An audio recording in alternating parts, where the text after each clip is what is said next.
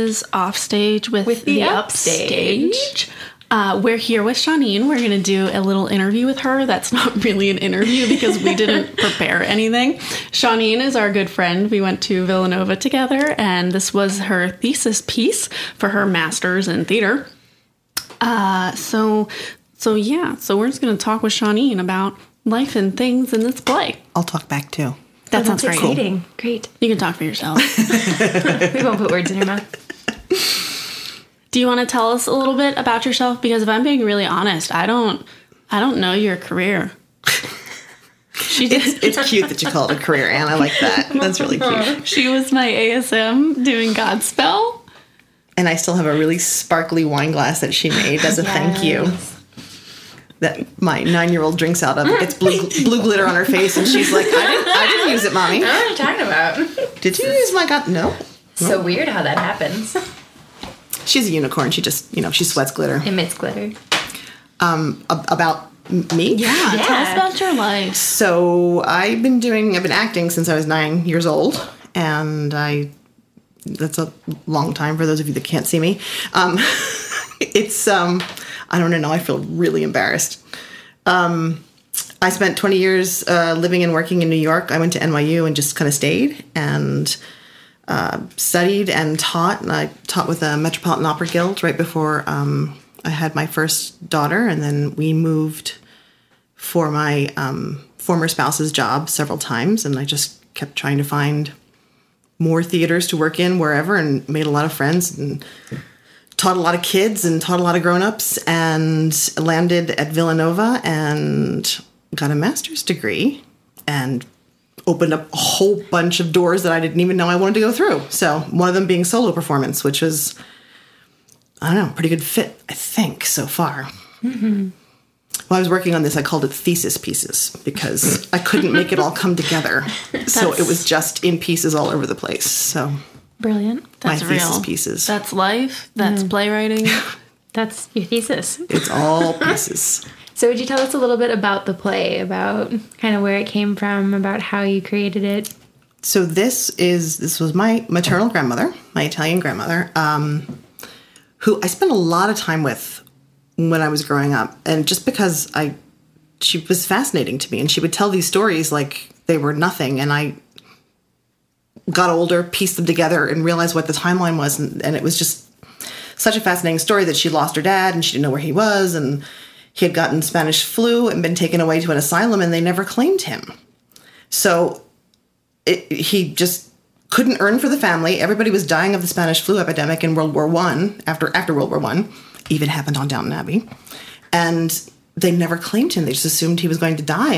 And her mother couldn't survive without, a husband and income. And so she married this son of a bitch. And eventually, the older kids in the family knew. So my grandma was little. My grandma and her younger brother were little, and Dad just disappeared. And they assumed he was dead because... And then they moved him from asylum to asylum because he was better, but then he was mentally not all there, and they lost track of him, and his last name was different because there was the Ellis Island version of his last name, or her last name, and then the actual Italian version. And her sister showed up at her wedding and said, Where's Papa? She's like, what do you mean? Her sister was like 12 years older than she is. She's like, you didn't even look for him for your wedding? And she's like, what do you mean, look for him for my wedding? And then she and her brother started searching and found him. How long did it take them to find him? So she got married in 1939, and I think the first photograph I have of her with him is 3 years later. Mm-hmm. Oh, wow. 2 years later or 3 years later. And she tried several times to kind of connect with him, but it was just, the recognition wasn't there, and she couldn't really do anything for him, but she found him before she had my mom, and she did take my mom to go see him. So she saw him actually a couple of times, but I don't think he ever saw her. Mm. And that just really resonated with where I am in my life and what women go through to be seen and recognized and honored and it's just a whole different story for me at this point in my life.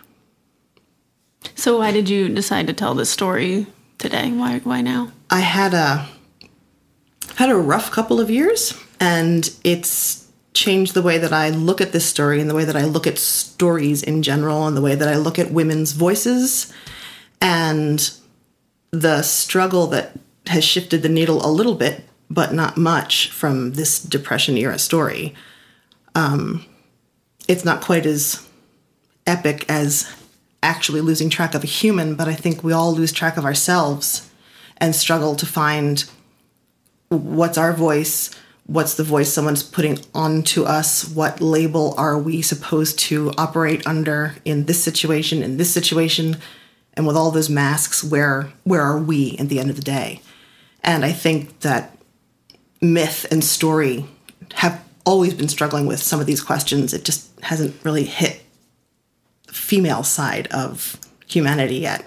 It's all about man's struggle and man's coming of age, and it's a very different struggle for women. Mm-hmm. And certainly this is her story, and you didn't get to really hear his, and it's very interesting that you're telling her story through your perspective. It's through my perspective, and there's a lot of my story that's in there as well, without it being too expositional for myself at this point. Because I think the plight of finding your voice it's universal. Mm-hmm. Yeah. And not just, I shouldn't just say for women, but it is a lot for that, for sure. For sure. What I think is so special about your story and about this play is that she did tell you these things, especially when, like, even now saying these things is shameful. You can't talk about being abused. You can't talk about anything that could suggest that you're struggling. And I think it's just so special that she was so open with you to tell you honestly that this is what was happening with her. She had her euphemisms. Like, I know the duck bit my great uncle's penis, but she never said the word penis. And I know, it was interesting to me because the vernacular, I think about how our vocabulary has changed and how the vernacular of certain taboo subjects has been revealed. Like, it was there, but now it's being revealed and somewhat normalized to use in conversation. But her euphemisms were very clear to me. I mean, not when I was a little kid. When I was a little kid, we used to lay in bed together and giggle. And my mom would come in and be like, "You girls have to keep quiet." So there were all these other crazy stories that she would tell me. But when I got older and the more serious stories came out, like the part about locking the bedroom door, she must have told me that, I don't know, 400 or 500 times. And that is all that she said. Except that when her sister showed up at the wedding, she had a split lip. And she thought to herself, she probably didn't lock the door. So it's an evolution of awareness, but it's more an evolution, I think, of vocabulary and comfort. Because I would hope, I don't know, I can't speak for everybody, I would hope trusted individuals will be able to use those euphemisms to communicate their stories. But yeah, I miss her a lot, but I feel like I carry her with me everywhere I go, so. And certainly her telling you stories has empowered you to be able to tell it yours, and now you're using it to be able to empower other women. And by spreading this message of talking about what's going on in your life and talking about men who are treating you wrong, we can create a space where women can talk about it, where women can escape it, where women can support each other, where good men can support women and even men who are being abused. And it's a lot less crazy making. I mean, you can sit inside of these stories, and if you think you're the only person in your own story and no one's ever experienced this. I mean, Betty Friedan did this crazy survey before the first or second wave of feminism came out. All these women thought they were alone in being unsatisfied and leaning up against the washing machine to have an orgasm because they were unsatisfied everywhere in their life. And it's so important to not feel crazy. The messages incoming are never going to be tailored to fit who's receiving them. I would hope. I would like us all to be that individual. But even as a group, women just don't. They're not mainstream. Mm-hmm. And if we are, we're angry. I hate that. You can't be powerful. You're a bitch. I mean, my grandma was like money laundering in her clothes with the 2 envelopes going home and everything. She was crafty and smart, but she knew how to keep her head down because the consequences would have sucked. I'm wondering if you have a favorite story or something that didn't make it into the script that just sticks with you.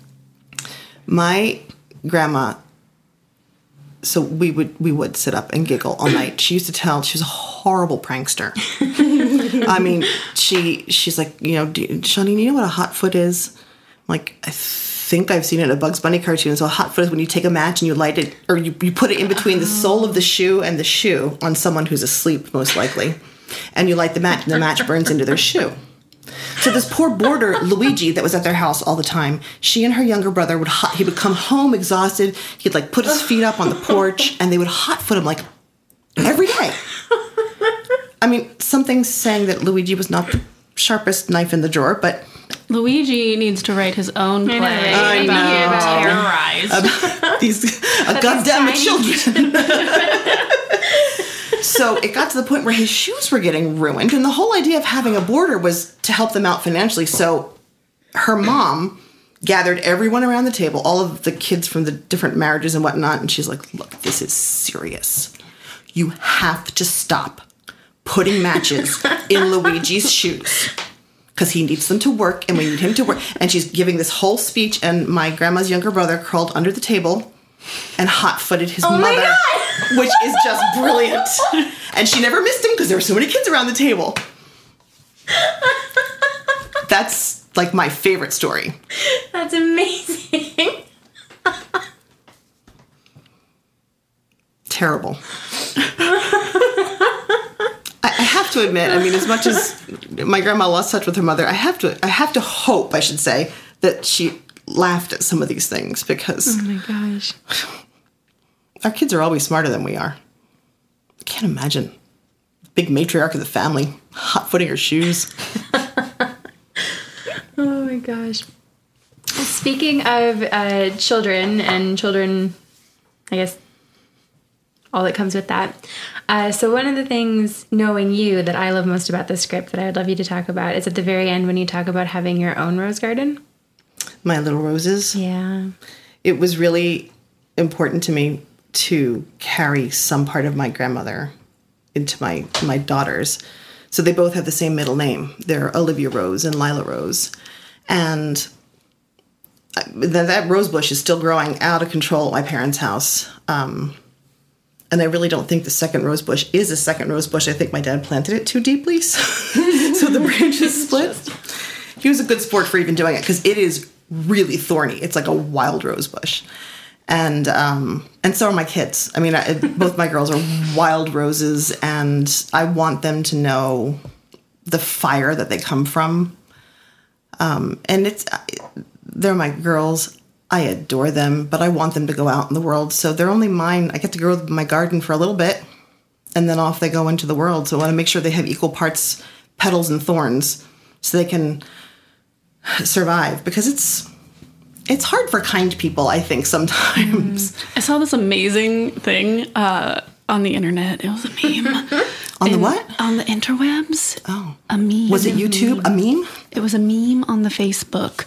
And so it was basically a cartoon of a person that touched a rose thorn. He was like, ow! And then the rose was talking to another flower. And it was like, man, that person touched me and I didn't want to be touched. And I was like, oh! Right? Yes! That's why we need the thorns, too. Mm-hmm. Actually, that reminds me of another meme I saw on the Facebook. And it was like this little stick figure, like, working in the ground, and the guy comes up behind him, and he's like, what do you think's gonna happen, like, next year, next month, or whatever? And the guy's like, I think they're gonna be flowers. And he goes, well, what makes you think that? That's stupid. And he goes, because I'm planting flowers. And then you see, like, later on, like, flowers coming up, which I think is beautiful, like what you were saying about giving your children this story and this heritage to come through. And actually, I'm really curious, when you tell your girls stories of your grandmother, what does that look like? Is there a ritual the same way that Grandma gathered you around the... No, it usually happens over food. To be fair, I still have my grandma's dishes, and I still do Sunday family dinner, even though we're scattered all over the place. It's just kind of this open invitation. Please let me know you're coming so I have enough spaghetti and meatballs, but I want to come to family dinner. You're all welcome to come to family dinner. Absolutely. I will even have the fake cheese that you like, Anne. There you go. It can't be Mark real. will be playing D&D, and I'll be at Shawneen's family dinner. Perfect. And we tell stories, and sometimes it's prompted by the dishes that we're eating from, or some stupid memory that my brother or my mother has of my grandmother, and it's usually me, because I did, at one point, I interviewed her, because I thought I wanted to get the timeline of the story, not factual, but in a timeline, because she would reveal these little bits and pieces, and a lot of times they were humorous. And I would just think of it as a humorous story, and then I realized they were fitting together somehow. So it's usually over food. A lot of things revolve around food. I just want to put in a little insert. Shawneen's brother is the freaking best. Oh my goodness. He's seriously. the best. Talk about like a Gillette human. model man. He is the most supportive human being. Holy crow. Every time I've ever seen him around Shawneen, his eyes just like light up with pride. He's a good guy. He is wonderful. Like, and so excited to be able to help with whatever's happening. He's a good guy, and he has we share a sense of humor. So oftentimes, if you hang around us too much, you have no idea what we're talking about, and none of it is original words. They're all from either like Star Trek, Doctor Who, Monty Python. So yeah, we stop speaking in, our own thoughts. Shawneen, no wonder you and I get along so well. I saw a meme on the interwebs. Speaking of, and it was like a little stick figure holding a pot with a flower in it, and this is what I think of often: a little stick figure. I can't remember the setup. Oh, it said happiness. The pot said happiness. And someone comes up to the little stick figure and says, "Wow, that's really beautiful." And the person says, "Thank you. I grew it myself." Oh. And I was like, yeah, that's a good one. Whoever that cartoonist is, thank you. Good job, meme cartoonist. Well done. And to add on that meme, for people who have a hard time growing their own happiness, sometimes your plants die a lot. Yeah, they do. And it's okay if you can't grow your own happiness, because it's freaking hard. It's really hard. It takes a lot of, patience, which I don't always have. And like learning the right tricks, and it takes time. And sometimes you have to buy things to help. And sometimes you don't have money, and sometimes there's no sun. And sometimes, honestly, the best thing you can grow is a weed. Yes. I have like shamrocks in my house that I've had for years. I don't usually grow things very well, but they're weeds. And I just water them, and they wake up every morning, and then they go to sleep every night. They close up like little umbrellas. Do they really? Yeah, they're cute. I didn't know that. And I'm just like, well, I can grow the weeds, and weeds are beautiful too. So. Like it. Okay, I feel like we're a gardening show now. We are. Call in with your questions. We'll Google them for you. So in the script, you talk about you didn't hear the stories until you heard the stories. So when did you hear the stories? My grandma had been gone for a while, and it was one of those things. I feel like I had set it aside, and in one of the many moves that we were making, feeling lost and feeling disconnected, I was either packing or unpacking her dishes, and knowing I had taken some notes or written some things down, and it only took a couple of sentences for it to kind of erupt in my brain what the story was, or what I felt like when that story happened. And with the perspective of having my own girls and the stuff that was happening in my own life, it took on a whole different flavor. It was no longer this lovely, old-timey story that I might have, read somewhere in a work of fiction. It was somebody's actual story with actual pain and strength and adventure, and it resonated with me in a time where I was feeling lost, unrooted, and very alone with what I was struggling with, and very unseen, just incredibly unseen. And remembering the humor, and sometimes even remembering, the smells in the room, or what time of year it was of the stories, was on one level, and then it kind of dropped into my stomach into a different level that I think I needed the distance and the experience to really connect with. But, yeah, it needed to happen when it happened. Mm-hmm. It's been a really nice thing to hold on to, for sure. I think my favorite part of the play, every time I've heard it, this has been my favorite part, is I quoted it.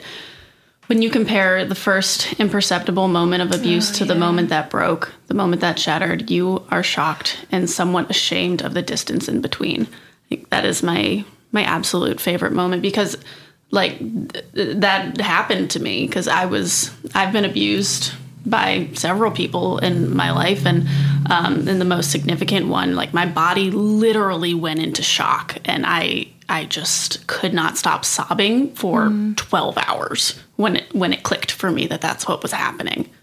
Yeah, the discovery part is hard. And that line actually was in and then out and then in and then out, because I was feeling a little exposed and still feeling a little raw and frightened, and being able to put that in there in my own voice, and understanding the journey I had taken with setting my grandmother's story aside and then coming back to it. It's what makes it so invisible, what makes it so imperceptible. Any kind of abuse like that is almost impossible to detect at the beginning. And the shame comes from, I am a strong person. I can handle this. And that's exactly how you fall into again and again and again and again, because it's tiny. And then when you look at the result, it is astonishing. Mm-hmm. And it is confusing. Very confusing. The entire time it's happening. It's, a lot of people have this perception that the abuse is constant, but it isn't. And there's such good moments in between. That's exactly right. And it's so confusing, and you don't know. And even when people are telling you this is not okay, the way that he's treating you is not okay, if there's something on the other end to back up the support of that relationship or the love in that relationship, you get so confused. It's terribly confusing, and you don't feel like it's crazy making. Mm-hmm. It's the whole idea of gaslighting is truly crazy making, because you're being told one thing, you're experiencing something else, and then you're feeling something completely different, and it's just constant conflict, which makes you feel a little crazy. And for people who are like really good abusers, there's also the other side of them that they show, the love bombing, different people. Oh yes. So there's like this charming human versus you who's confused, and then your friends who are telling you this is bad. Yep. And that's one of my favorite lines in this, is when you're tired of being strong and you realize you don't have to be. Mm-hmm. Yeah. It's not heroic. It's certainly not self-care. It's just abuse. And it's really hard to identify and then accept, because it seems like something that's outside of yourself, but it's reaching really deeply.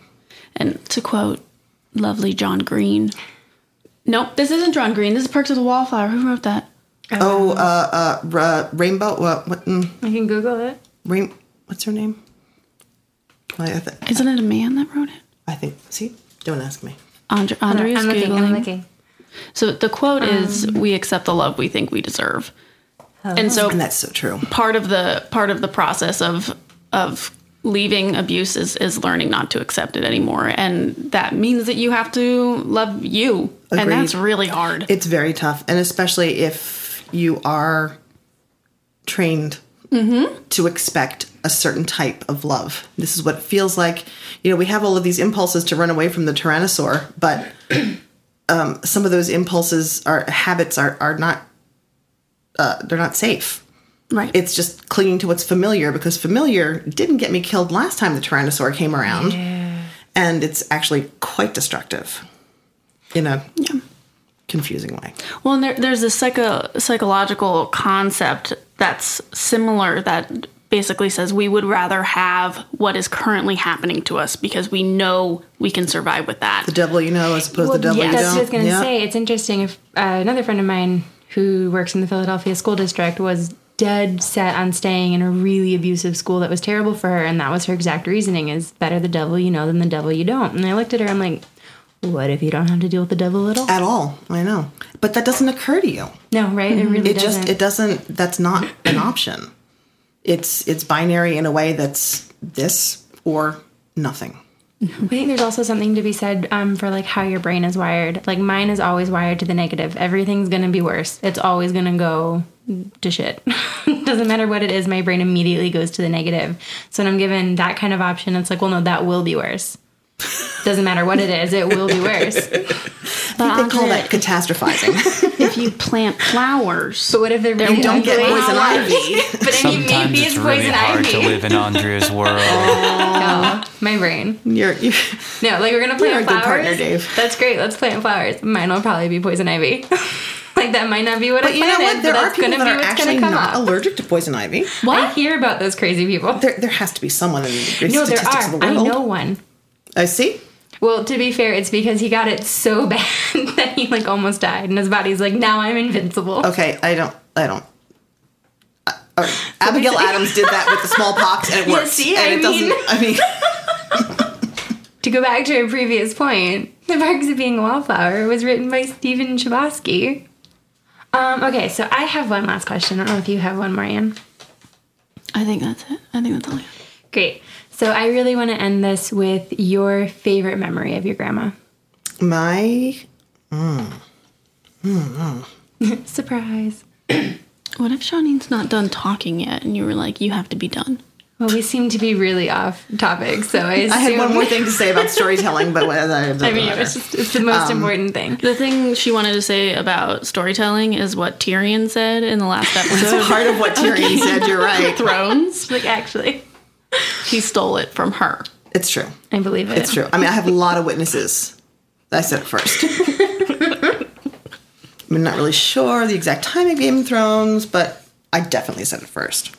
The storytelling, this particular storytelling journey seems elongated for me, but I feel like she lived the story for me to interpret the story, because her choices about dealing with what she had to deal with and all of the social, she was a social pariah, and they ended up moving to another neighborhood, in fact. Mm. But there was another incarnation of this where I had like a little Greek chorus behind her I called the Gravy Gang, because, well, that's what Italians call sauce, but Italian Americans call pasta sauce gravy. I do not know why. What do you call the thing you put on mashed potatoes? Gravy. See, I don't call it gravy. But then they also never used the word pasta. Everything was what kind. It was the rigatoni, the spaghetti, the fusilli, what number pasta it was even. Are you making the number 4 this weekend? No, I'm going to make a number 6 this weekend. Number 6 never cooks up so well. Well, we can use the leftovers and we have a pasta fagioli. I'm like, oh my God. But it was called, so the Gravy Gang was this chorus of women, because things got back to her. She had, she was friendless, and certainly my grandfather's family was very kind to her. And the whole reason they met is because she was best friends with his sister. Mm. But there were rumors flying around. I had this kind of, this Greek chorus in the back. I couldn't quite make it work with the solo piece of these women who were just talking about her, who would be, gossiping about her, saying, and they had to leave the little Italy neighborhood that they were in, which is fine. I mean, I missed that house. That house was so small, but I missed that house more than any other house I think I've lived in. But she took a very quiet strength approach to working through that story and making it not happen for her children, making their lives as easy as possible as far as the dangers that she knew. And of course, there's always dangers that we don't know. And I always tell my kids, I'm going to make a lot of mistakes, but I hope I don't make the same ones over and over again. And I hope I don't make the mistakes that my parents made. And they look at me and they just say, can we go out and play?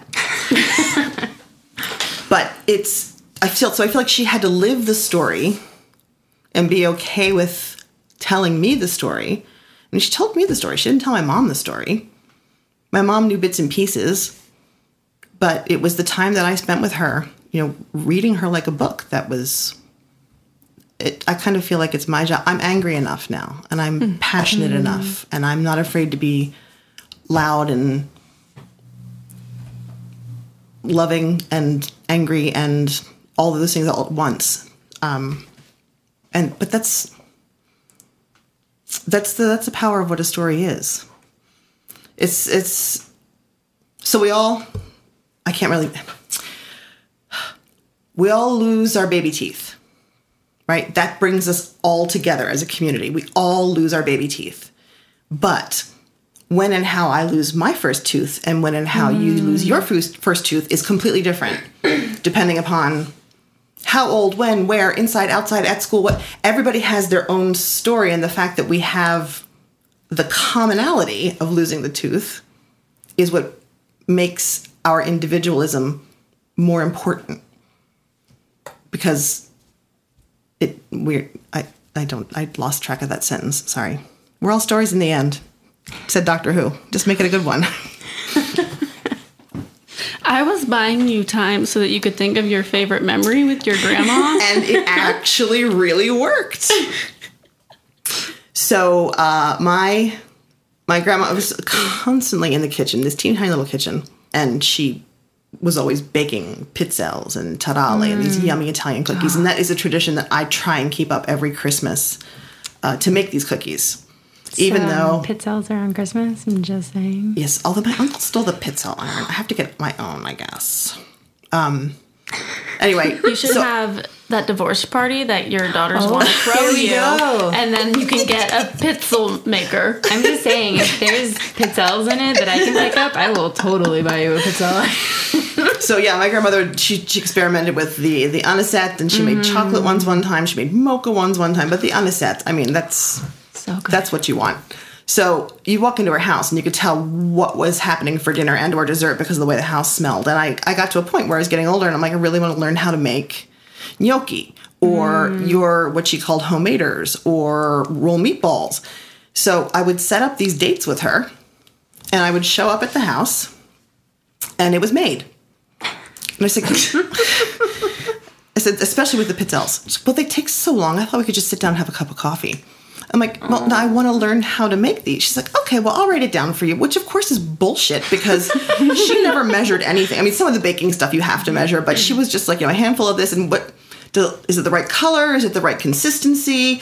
She'd roll the meatballs and be like, no, there's not enough breadcrumbs in that one, or there's too many. and it was all like done by touch and feel. And my interpretation was love.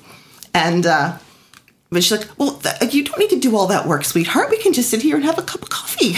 I'm like, so missing the point. And it happened a couple of times until I would show up unannounced with the ingredients. And she's like, oh, all right.